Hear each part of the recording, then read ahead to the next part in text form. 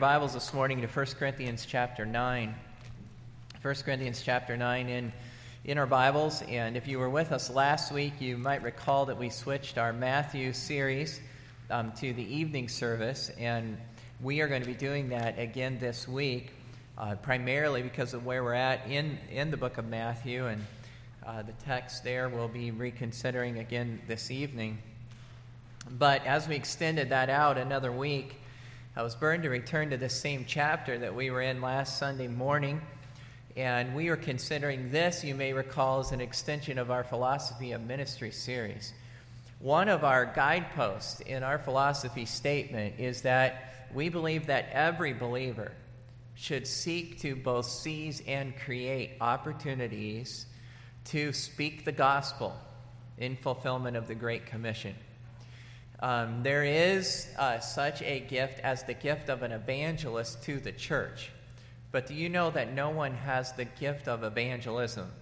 Evangelism is something that all of us are to be doing. We are to all be opening our mouths and telling other people about Jesus. And the chapter that we've turned to this morning again is one where the Apostle Paul gives an extended testimony to his passion, really, to reach as many people with the gospel. And I'm not kind of infusing passion on there. Earlier in the chapter, he says, "Woe is unto me if I preach not the gospel."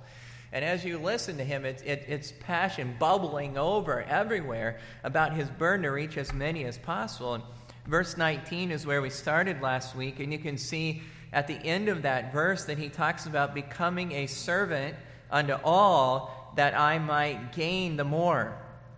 And then in verse 20, wherever he could, he adjusted to those with Jewish sensitivities so that he might gain them that were under that Old Testament law and the Jewish interpretations of that. In verse 21, he adjusted to those that are without the law, to the Gentiles, in contrast to the Jews who weren't concerned about Jewish sensitivities. And again, he says at the end, so that I might gain some of them.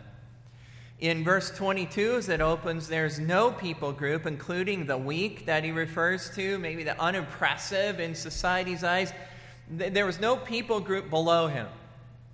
And if you have a question about what he means by gaining, because that word keeps coming up, I'm doing this to gain more, to gain Jews, to gain Gentiles, to gain the weak. At the end of verse 22, you see what he's talking about when he says that I might by all means do what? Save some. What he means by gaining them is to see them saved from their sins. And right into verse 23, the means of gaining them was the gospel. This I do for the gospel's sake.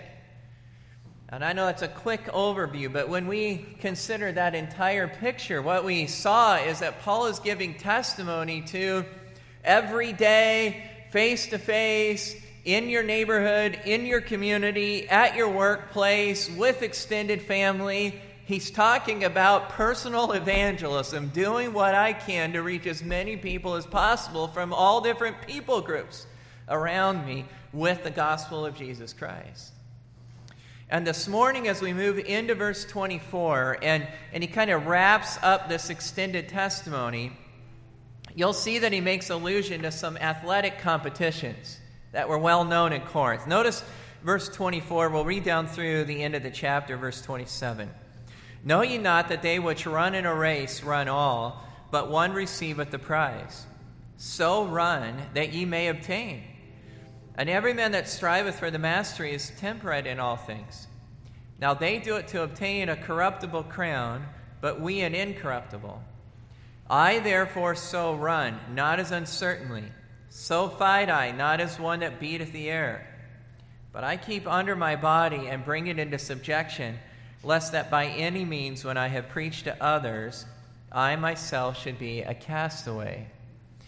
And the backdrop to all of these references to running and to the self-control of an athlete and even to boxing and competing to win, the backdrop to all of that is the Isthmian Games. You may not have heard of that, but they were held in Corinth, which was on an isthmus located between northern and southern Greece. And according to multiple historical records, they were second in their scope only to the Olympics in that day. And reports indicate that It was an extravagant festival of both athletics and the arts. You even think of the opening ceremonies of the Olympics and closing ceremonies and all that goes with that. And they really attracted visitors and competitors from all over the empire. And the fact is that archaeology finds are still discovering monuments, statues, and inscriptions of various sorts that go back to the Isthmian Games. So for Paul and the Corinthians, this was a big deal in their culture. And as you follow the chronology of the New Testament, I'm not having us walk through all that detail, but multiple Bible students put Paul in Corinth at games that were held in AD 51.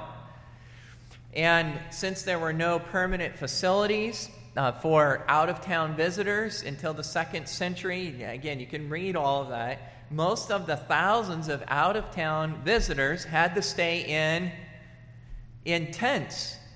Well, interesting connection, because Paul was a what? He's a tent maker, he's a tent repairman, and it gave him great opportunity to really apply his trade, but also, as we're hearing his testimony, share the gospel with the crowds that had gathered for those games. Reports from that time indicate that there were 6 basic events.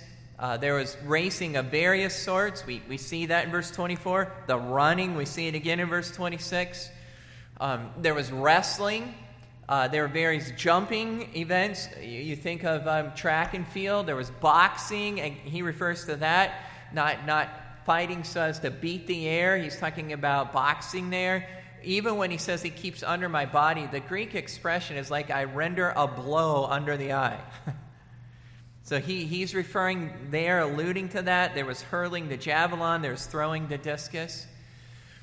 And it's clear that he's drawing upon his own and the Corinthians' knowledge of all those events to exhort them about a particular arena of their conduct. And the particular dynamic in the competitions that he seizes on, all right, is the discipline necessary to win. I think you caught that just reading through, but verse 24, run that you may obtain. That is, win the prize. If that's going to happen in verse 25, you have to exercise temperance, which is self-control. In verse 26, your approach can't be uncertain. You may even want to write a note to yourself, or aimless. The idea is that it wasn't, I put a little effort here and a little effort there. No, there was a plan. There was discipline to execute a plan for the purpose of doing all he could to compete at the highest levels. In verse 27, he refers to the potential, on the other hand, of being disqualified.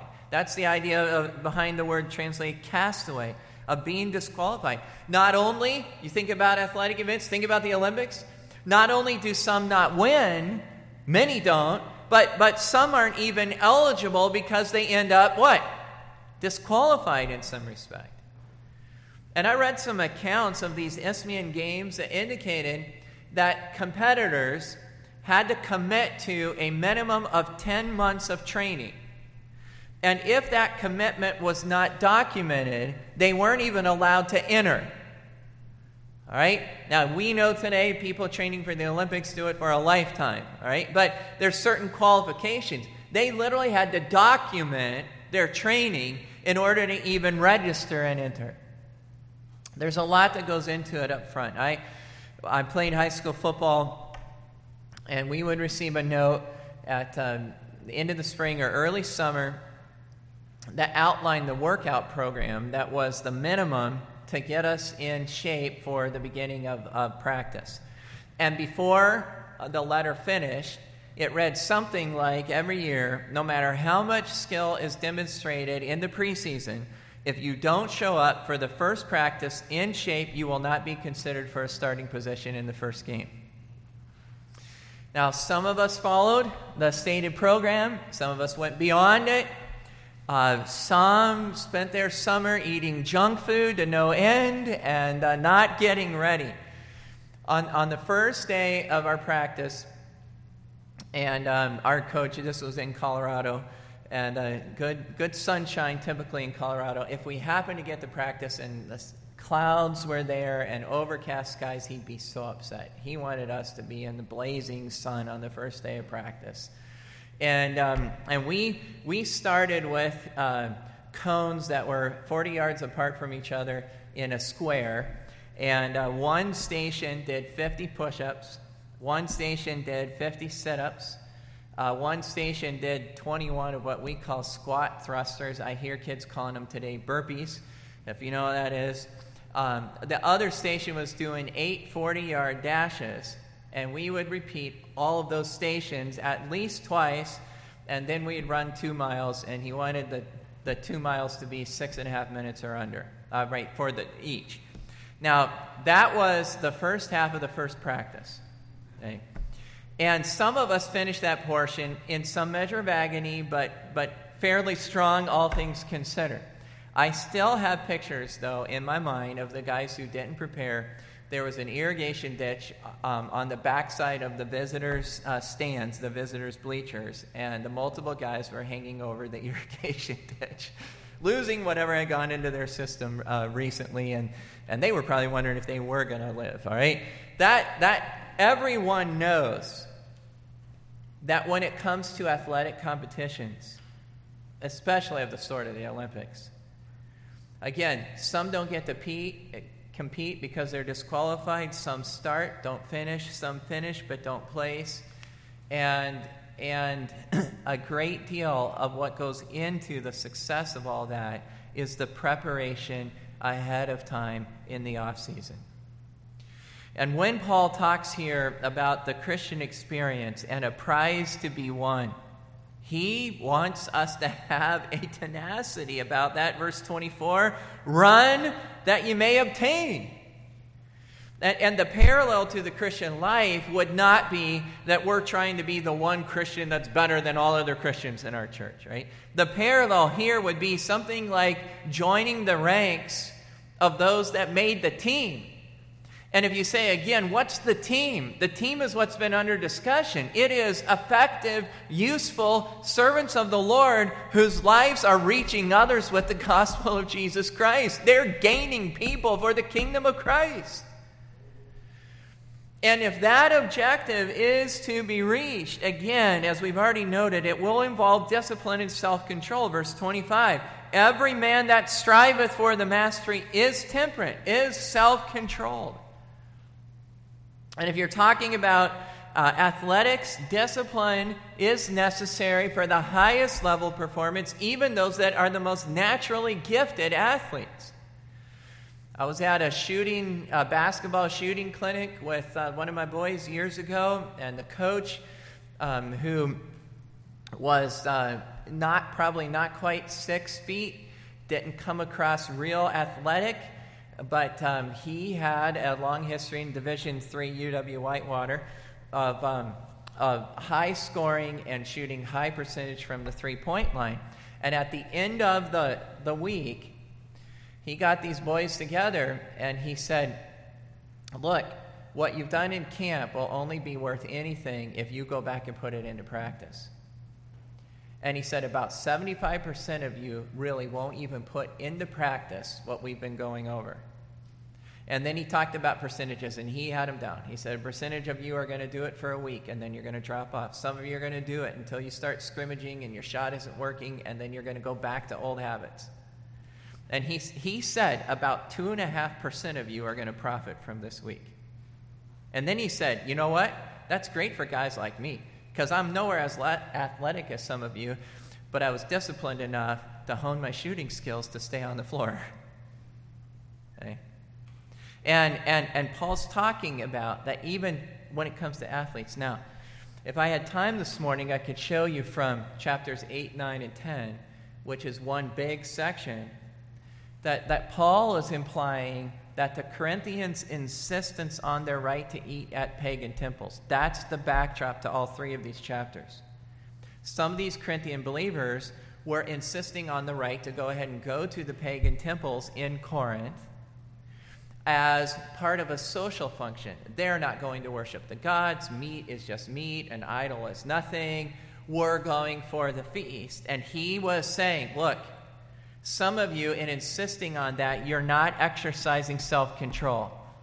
Everyone else in town is participating in the social life around the temple feast. They're just going along with the crowd of popular culture. They're taking the path of least resistance at a place where resistance should have been exercised. And again, while those feasts in the temple were big-time social functions, birthday parties, retirement parties, wedding receptions, all of that would have happened there. They were like the restaurant of our day. But while all of that was true, those feasts were still in the name of pagan gods, and it was all dedicated to pagan gods. And the problem with the believers' participation was at multiple levels. That's why it takes 3 chapters to address it, and we're not going there.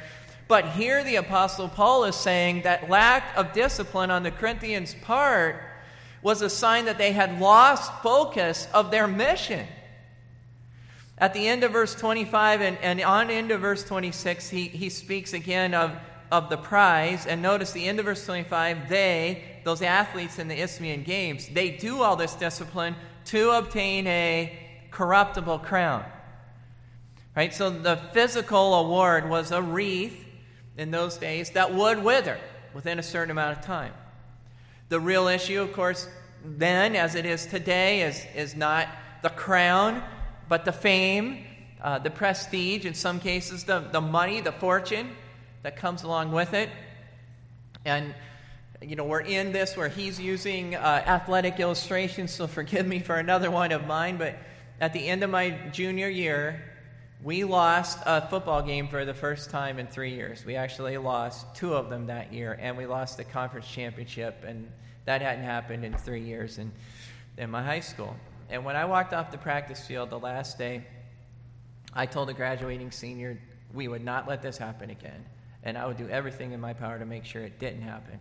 Well, most of us in the summer, most days in the summer, a couple of us we would run 2 miles in the morning and park close to my house to get started, and we would do a whole series of sprints, starting 100-yard dashes, and then 80 and 60 and 40, and we were doing push-ups and sit-ups in between there.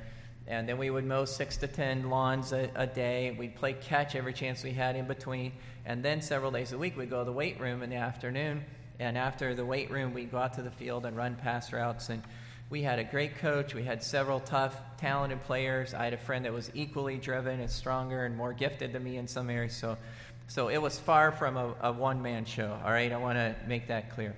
But we had a great year as a team, and I had a statistically great year. And some records are still standing, according to the last athletic director. They were standing 25 years later, and now they don't have that program. They don't play football anymore. And I didn't even have to pay the guy to say all that in front of my boys. I mean, I would have paid him to say it, but I didn't have to pay him. But, when I go back to visit, and fairly frequently, we get back there every few years at least, and no one asked for my autograph today.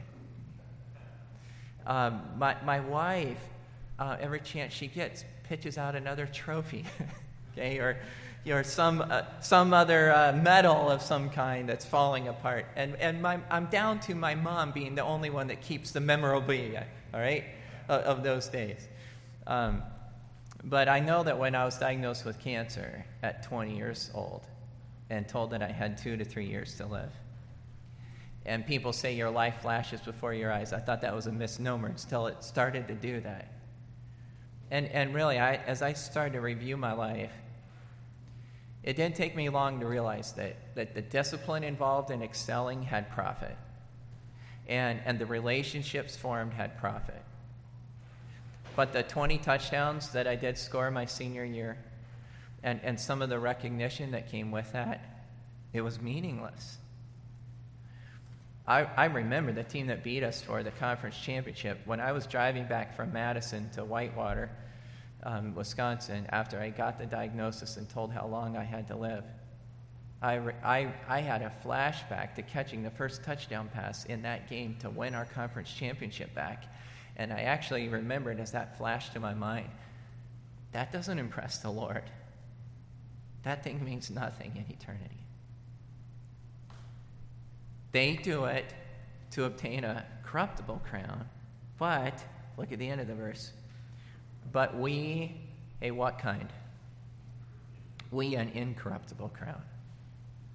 Now, I'm not going to walk through even here in 1 Corinthians, but I'll give you some references. 1 Corinthians 8, he speaks of being blameless in the day of the Lord Jesus Christ. In chapter 4 and verse 5, he speaks of having praise of God when before the judgment seat secret things and the counsels of the heart are made manifest. In 1 Corinthians 4:8, he speaks of reigning with Christ. In chapter 6 and verse 2, of judging the world. In chapter 6 and verse 9, of inheriting the kingdom of God. In chapter 15, verses 12 through 19, he talks about the resurrection life and being an inheritor of that. And we can go out of 1 Corinthians, but believers have an expectation of a reward that is future and unending, and if for no other reason than its lasting nature, is of far greater value. And here again in the context, the prize at least includes knowing that your life has been used to reach people with the gospel. People that will for all eternity be gathered together around God's throne, worshiping and praising Him and enjoying the blessedness of all that. Now that's an incorruptible crown. And again, it's hard to believe that with the context in view, Paul isn't contrasting his focused attention on eternal things with the actions of the Corinthians. In verse 26, again, I therefore so run, not as uncertainly. So fight I, not as one that beateth the air. He's not getting up every day and wondering, what am I going to do with today? He's not going week to week, and how am I going to get through this week, and what can I do to have a little enjoyment? There's mission, there's purpose, there's focus. And the context, again, that would include what he's talked about earlier, that he's not receiving wages that he was should have been able to receive from the church. He's letting his rights go unexercised. Again, what I'm saying is Paul had a game plan in mind for life and usefulness and reaching people, and he executed it. And there's hardships that we know he endured for the gospel. But verse 22, about all of this, just the rigors and disciplines or the hardships, verse 27, I keep under my body and bring it into subjection, lest that by any means when I preach to others, I myself should be a castaway. I don't want to get, at a minimum, I don't want to get to the place where I'm disqualified. I'm not useful. I'm not effective. Many believers, as you know, start the Christian life with enthusiasm and apparent devotion. They begin to witness to others. They can even be quite fervent about the training involved, the discipline involved temporarily. But the cost of staying at it starts to take a toll, and they turn aside. And the flesh, the world, everyday affairs, personal interests, family relationships, friendships, sometimes just sheer laziness starts to hinder spiritual growth and our witness, and at a minimum we lose an effectiveness that lays up treasure in heaven in terms of the lives reached for the cause of Christ. The theme that I've given to this entire section, as I overview it there with us, is athletic-type discipline for an eternal prize. Paul's testifying to athletic-type discipline for an eternal prize, the prize of reaching people with the gospel. And several applications that I'd make from that, and they really build on each other and point to one major one at the end. But the first I would just say is that learning goal setting and diligent pursuit of goals and the perseverance of that is a commendable character trait that parents, we must continue to make a priority to instill in our kids. Far too many children and young people are just kind of casually playing themselves through life today. In some cases, they're not even excelling at their play because that would be too demanding. One time I spoke with a pastor who has always had staff members around him that are producers. And on occasion, maybe have produced in certain directions more than he might have liked, at least in that direction. And I brought that up and said, how do you handle that? And he just said that sometimes, his literal words were, sometimes I give my staff enough rope that they nearly hang themselves with it. But then he added that he would much rather have overzealous staff that he had to rein in a little than people that he had to kick in the pants to get going. Our kids need to have chores, need to finish them, work jobs, fulfill their responsibilities, pursue school with diligence, practice musical instruments, stretch themselves in developing gifts to the glory of God. I'd say even they need to play team sports where they have coaches and teammates and are part of a program. And learn from that. Paul's drawing on that kind of concept. I would also say that the athlete's disciplined self-control is a rebuke of much of the half-hearted, out-of-shape Christians who do so little. God's people ought to be marked by a certain tenacity. I know we have different personalities, so it's not going to show all the same way. But there ought to be a tenacity and intensity about us in pursuing the knowledge of God for ourselves, but reaching others. Way too many are trifling with devotional life, trifling in prayer, trifling involvement with church life. Luke 16, Jesus said that the children of this world are wiser in their generation than the children of the light. They're more shrewd, they're more wise in their dealing with their own kind than sons of light.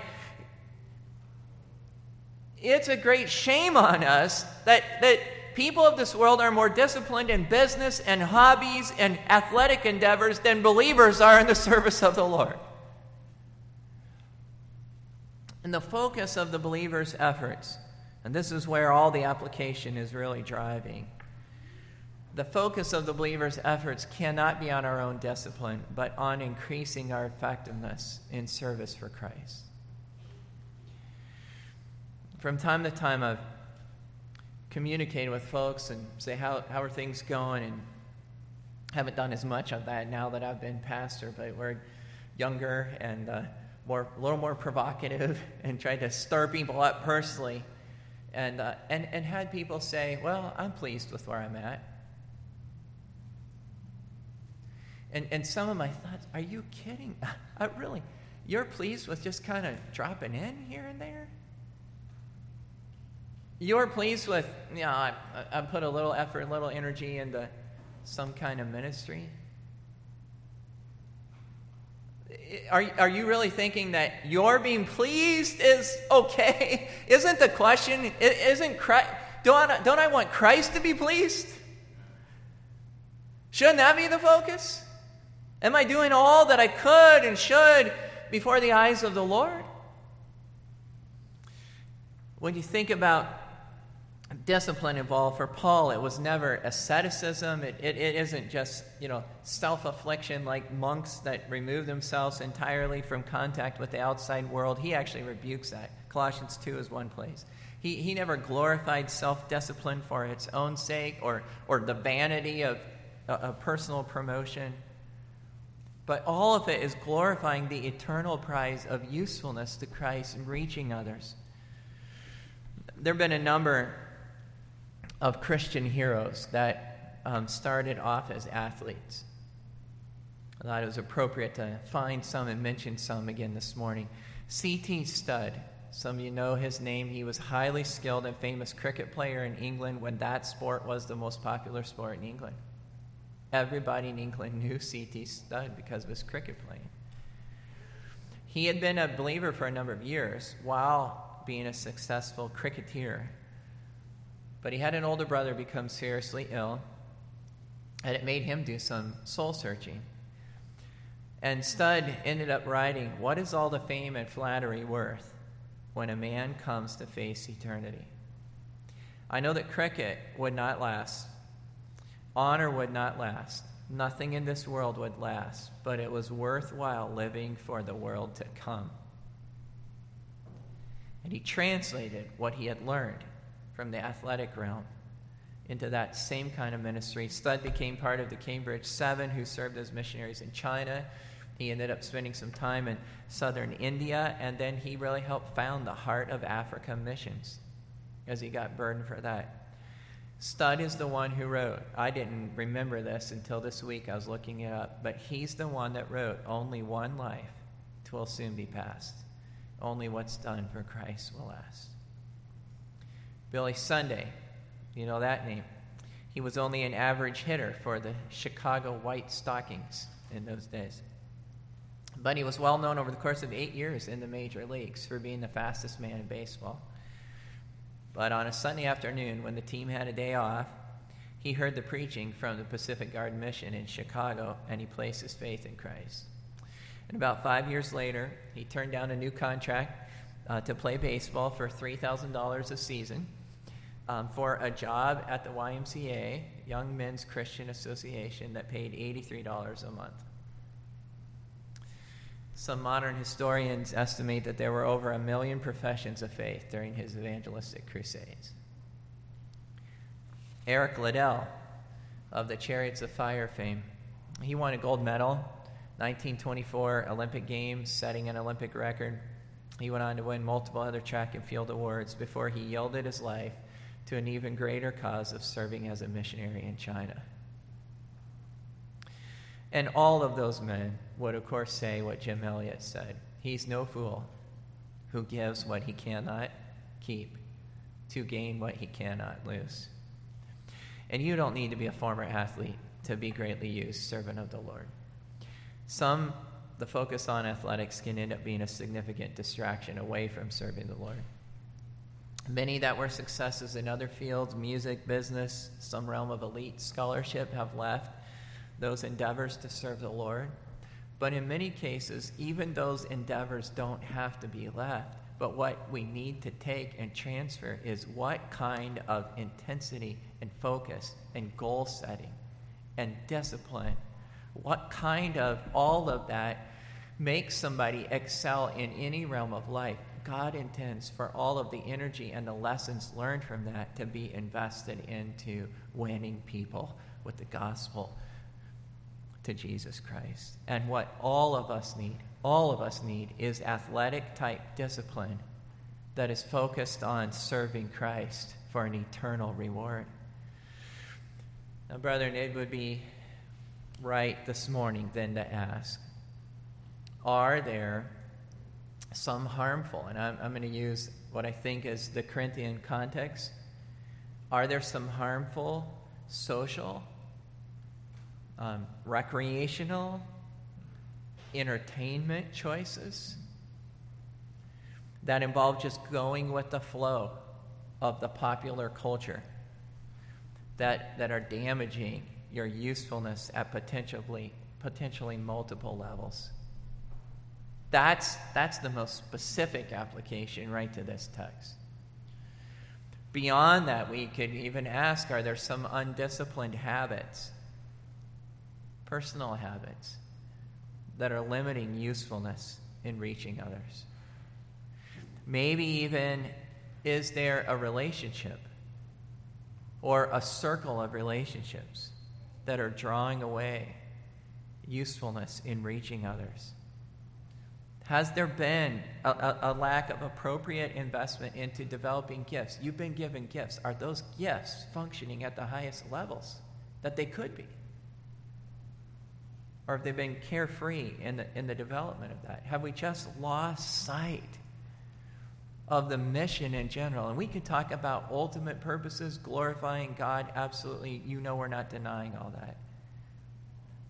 But one of the means by which God is glorified is when his people practice athletic type discipline for the sake of reaching as many others with the gospel as they can. And by the grace of God, let us all be stirred by this example to stay focused and to commit to doing all we can to reaching people with the gospel of Jesus Christ. Would you bow your heads and close your eyes?